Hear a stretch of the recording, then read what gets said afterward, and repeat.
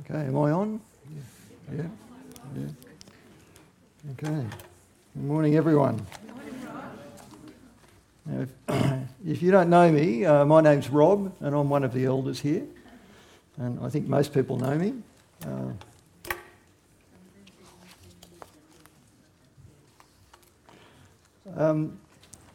Do you ever wonder why some people are switched on for Jesus and others couldn't care less? Maybe you have a child who follows Christ and another family member who thinks Christianity's foolish. This is the first sermon I've given in church, and Rob asked me what passage I'd like to speak on, and I said this one in Ephesians was my top choice. Why? Well, because whether or not you get this passage, it shows whether you're spiritually alive or spiritually dead. This passage draws a line. Are you alive or dead? Are you a Christian or not? I think this is the most important thing I could speak on today. So with that in mind, let's stop and just pray. Lord, as we consider this passage in Ephesians, I pray that the meaning of the passage will be clear, that your Spirit will empower me to be clear and accurate, and that all of us will hear and respond to your message to us today. In Jesus' name, amen. Now, we will be referring to the passage in Ephesians 976 in the Church Bible. But first, a bit of background on this letter. In Ephesians chapter 1, verse 1, we learn that Paul is writing to the saints, or the Christians, in the city of Ephesus.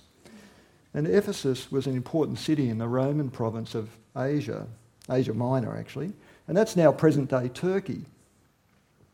And the main message of the whole letter of Ephesians is how the Lord is bringing Jews, non-Jews, and all of creation under the lordship of Christ. And there are 6 chapters in the book of Ephesians, and the first 3 chapters focus on doctrine or teaching, and the last 3 chapters are about applying that teaching. And Paul wrote this letter about 60 AD. Now today we're looking at a small part of Ephesians, chapter 2, verses 1 to 10, although we will look at a couple of other verses around that. But the main idea in today's passage is about how God takes people who are spiritually dead and makes them alive in Jesus. How God takes people that were spiritually dead and makes them alive in Jesus. There's a strong focus on God's grace. Now, from the beginning of the letter to the Ephesians, Paul's been speaking about how great God is. Paul recounts what God has done to bring people to faith in him and how wonderful that is. Our passage today continues that theme. And with Paul showing what Christians were like before they knew Jesus, and then contrasts that. We're going to look at 3 main points today.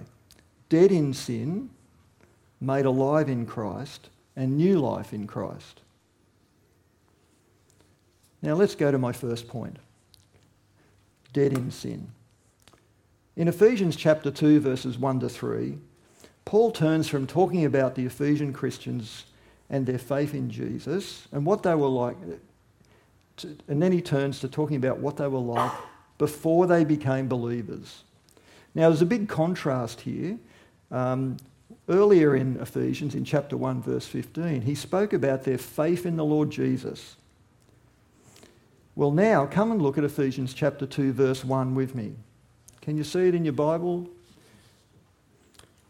Chapter 2, verse 1. And it says, "And you were dead in your trespasses and sins." And you were dead in your trespasses and sins. That's what they were before they became Christians. Later, he includes himself in that. And what does that mean? It means they were spiritually dead. And is this significant for us? Yes. This is the state of unbelievers today, and it's what we were like before we believed. This is a confronting truth. Feel the weight of it. They have no relationship with God, they are separated from God, and they have no spiritual life. What do? Well, what do we learn from watching the news? The world is sick. People do what they want, They demand their rights, self as a priority, and they want to indulge all their wants. I remember a person that used to work with me in the organisation. I've since left and retired. This person was stealing money by submitting fraudulent petty cash claims. This wasn't picked up by any audit, and no one knew about it. And what happened was, after this person left their job, they became a Christian.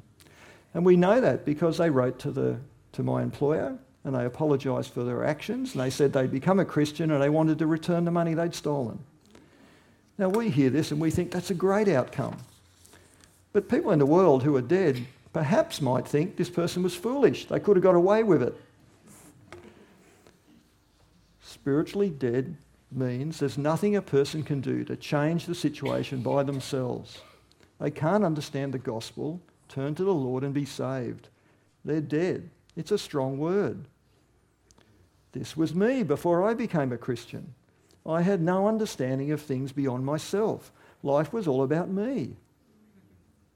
The concept of a spiritual life with God was foreign to me. Can you relate to that? Is that you? When the preacher calls for repentance, do you think, no, I'm pretty good, thanks? Or my favourite, he's obviously talking to someone else.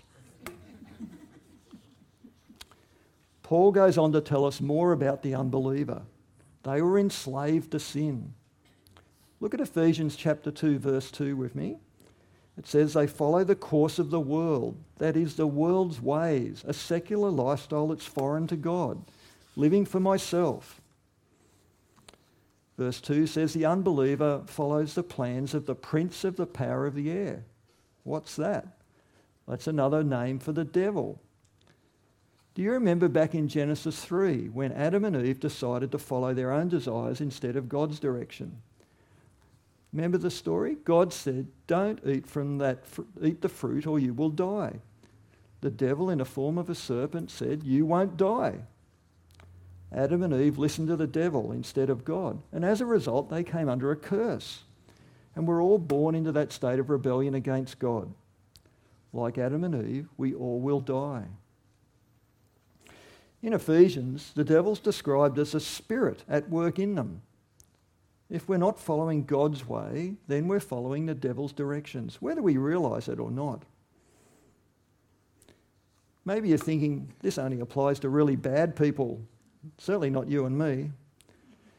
Well, look at verse 3 with me, because it tells us, all people used to live this way, living in the passions of the flesh, carrying out the desires of body and mind. This includes us.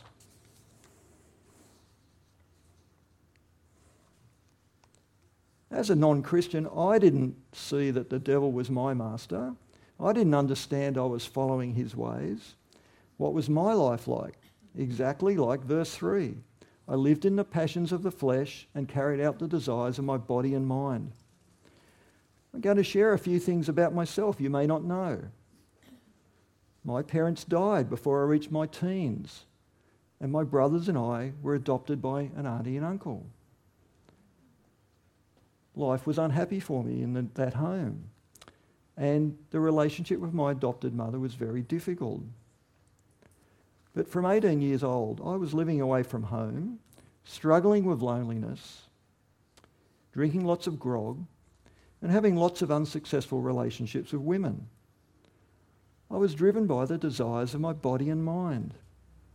I had no interest in or thoughts about God. It was all about me.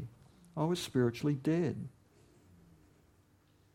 Are you spiritually alive or spiritually dead? And does your life reflect the world or Christ? In the second part of verse 3, Paul goes on to say that both he and the Ephesians had been by nature children of wrath, like the rest of mankind. Their basic character was opposed to God, and they'd been under condemnation.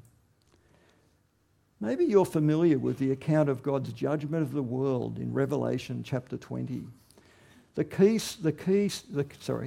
picture is a scene where all the people who've ever lived are gathered before God, who sits on a great white throne to judge. It's the end of the world as we know it. Books are opened that list what people have done in life. And another book called the Book of Life is opened that lists all the people that have been saved by Jesus. And it says anyone whose name was not written in the Book of Life was thrown into the lake of fire. This passage had a big impression on me before I became a Christian. I was dating a girl and she told me she was a Christian. She probably shouldn't have been dating me. Over a meal, she asked me if she could tell me about Jesus. And I said, sure. She was really pretty. Not as pretty as you, Paula. She explained the gospel, but it didn't really impact me. And sometime later, I was at her house and I opened her Bible. And I opened it at random and I read that verse about the lake of fire. I quickly shut the Bible. I decided I needed to find out more. It was scary. What's the state of a person before they're a Christian? The Bible says they're dead in their sin, following their sinful desires. In fact, they have a basic character that's opposed to God. You know, coming to church each week doesn't make you a Christian, any more than walking into your garage each day makes you a car. Have you truly entrusted yourself to Him, or are you headed for the lake of fire? Please think about it. Now, my second point, made alive with Christ. Please turn to chapter 2, verse 4. Chapter 2, verse 4. A massive contrast. This verse starts, but God, but God. This is like a bad news, good news story. But it's way better. You imagine you get a message that your daughter's been in a car accident. Oh no! And then you hear she's not injured. Ah, relief. Well, this is even better. Here in this verse, Paul changes from talking about what they were like before they became Christians. That is, dead in their trespasses and sins and under the control of the devil. That's the bad news. Now he talks about what God did. He made them alive with Christ. That's the good news. If we look back to chapter 1, verse 20, Paul writes that Christ died and was raised from the dead by God the Father and is now sitting at God's right hand. Well, here in chapter 2, verse 5, Paul says that God made the Christian alive together with Christ. God did it. They were dead and could do nothing. They couldn't make themselves alive. Have you ever seen someone that was dead? I once worked as a wardsman at Hornsby Hospital and I did it for 6 weeks. And I remember seeing a body in the hospital morgue. And I remember thinking how final death was. Life had departed that person, leaving just their body behind. It was final and shocking. There was nothing they could do to change anything. What did God do? He took people that were spiritually dead and brought them to life.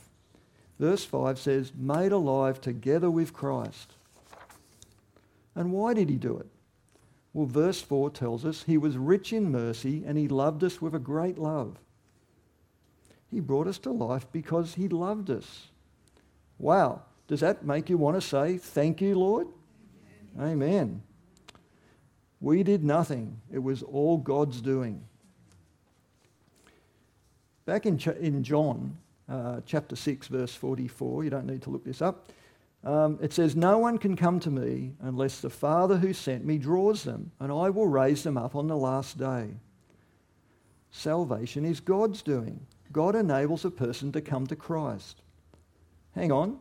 Does that mean the non-Christian just has to wait for God to zap him? Bzzzt, now you're a Christian? No. When we hear the message of the gospel, God's free gift of salvation through the death and resurrection of Christ, we must take hold of it by faith. We put our trust in the promise of God to save us. Look back in Ephesians chapter 1, verse 13. Can you see it? It says, in him you also, when you heard the word of truth, the gospel of your salvation, and believed in him, were sealed with the promised Holy Spirit. And when Peter preached to the people at Pentecost, you don't need to look this up, but it's in Acts 2, after he'd finished preaching, the people said, "Brothers, what shall we do?" And Peter said to them, "Repent and be baptized, every one of you, in the name of Jesus Christ for the forgiveness of your sins. And then you will receive the gift of the Holy Spirit." We must lay hold of God's promises by faith, repent and turn to the Lord. Friends, the God of the universe came to earth in human form. He was born a man. He lived a perfect life. Although he suffered temptation, he never sinned. And he died on the cross as the perfect, once-only sacrifice for our sin. God raised him to life again, and he's now seated at God's right hand. What is our response? If you know Jesus, then rejoice and praise God. The gospel is wonderful news, and this passage celebrates the wonder of it. If you're not a Christian, repent and turn to Jesus today. You can be raised up and made alive too. Now come to part 3, new life in Christ. Look at Ephesians chapter 2, verse 8 and 9 with me. It says, "For by grace you've been saved through faith, and this is not your own doing, it's a gift of God, not a result of works, so that no one may boast." These verses bring home an important point about our deeds. How good do we need to be saved? Can we do anything to be made acceptable to God? The answer is no. We learnt in the previous verses that people are spiritually dead. They can do nothing. Salvation is a free gift. If you ask people in the community who goes to heaven when they die, it's very common to hear the response, it's those people who live a good life. I asked a friend of mine what he thought happened when he died, and he said, "I don't like to think about it." And then he said, "I hope I've done enough good things." I have to tell you, according to the Bible, my friend is going to hell. Unless something changes, he'll be thrown into the lake of fire. Do you find that surprising?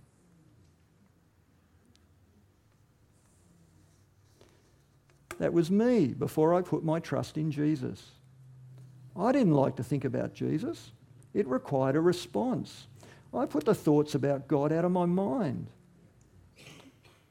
However, when I read that verse in my girlfriend's Bible about the lake of fire and was confronted with the Bible's message about God's wrath against sin, I knew it applied to me. I started to investigate what it was all about. I talked to some men who I knew were Christians, and they helped answer some of my questions. I started reading the Bible. I found that Jesus Christ, the Son of God, had died on the cross for me. He'd taken my punishment on himself. He'd been resurrected to life by God and was now in heaven at God's right hand. So one day at work, in my office, by myself, I prayed and asked Jesus to come into my life and take control. I asked him to forgive my sins. I put my faith in Jesus. The Bible says when I believed, I received the Holy Spirit, which is the seal of my inheritance in God's kingdom. The Lord has taken away my loneliness and given me his peace.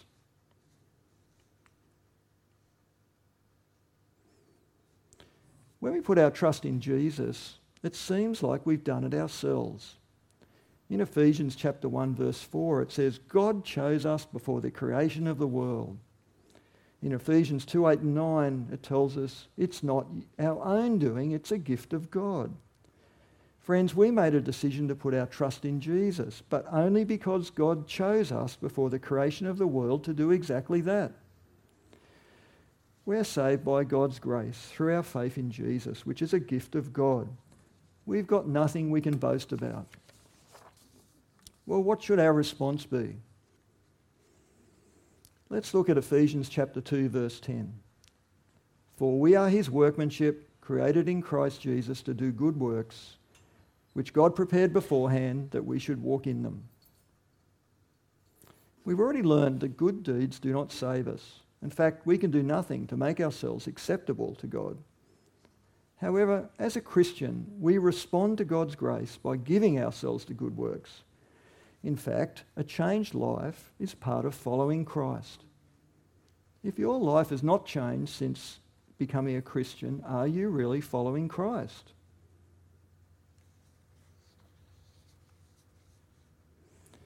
When I had my first job, I stole a stapler from work. It was a good stapler, metal, hard to break. If you're going to steal something, make it worth it, right? When I eventually became a Christian, I continued to use it. I kept thinking it's not mine. I felt guilty, but it was a good stapler. I tried to convince myself it was a minor thing and didn't matter, but that didn't work. In the end, I returned to that organisation after 45 years. I got I use it a lot. They didn't really want it, but I insisted. It wasn't mine. In fact, they thought I was nuts. But, so friends, do you steal from your employer? Do you fudge your tax return? Do you gossip about others? Do you do something else that you know is wrong? Often the only person who will know about it is you and God. Instead of us being dead in our trespasses and sins, instead of us being dead in our sins and trespasses, in slavery to sin, living for ourselves, the Christian is freed from this to serve the God of the universe. Christians are to be different, to have our character changed, to reflect Jesus.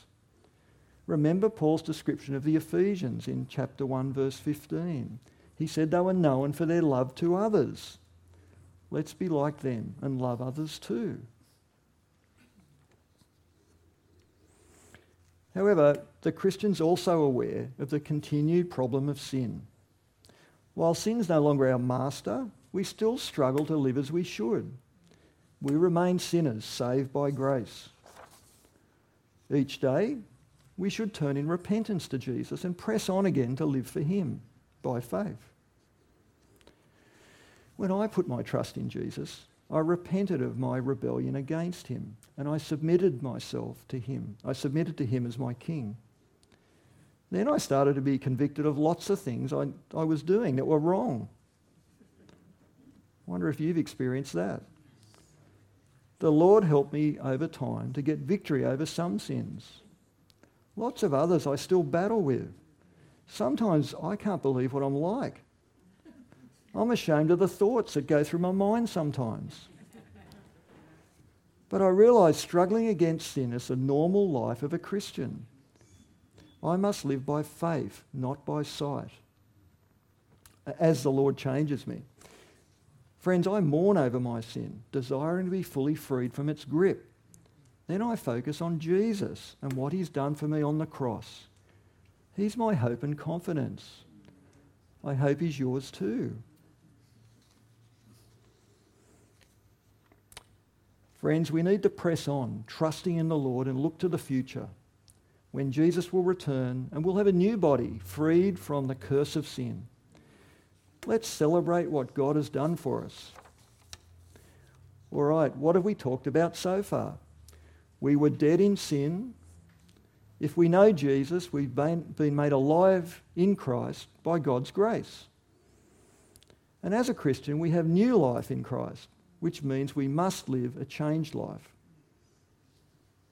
If you feel you want to repent and turn to Jesus today, please speak to myself, our new elder, Andrew, or one of our pastors, Rob or Dan, before you leave.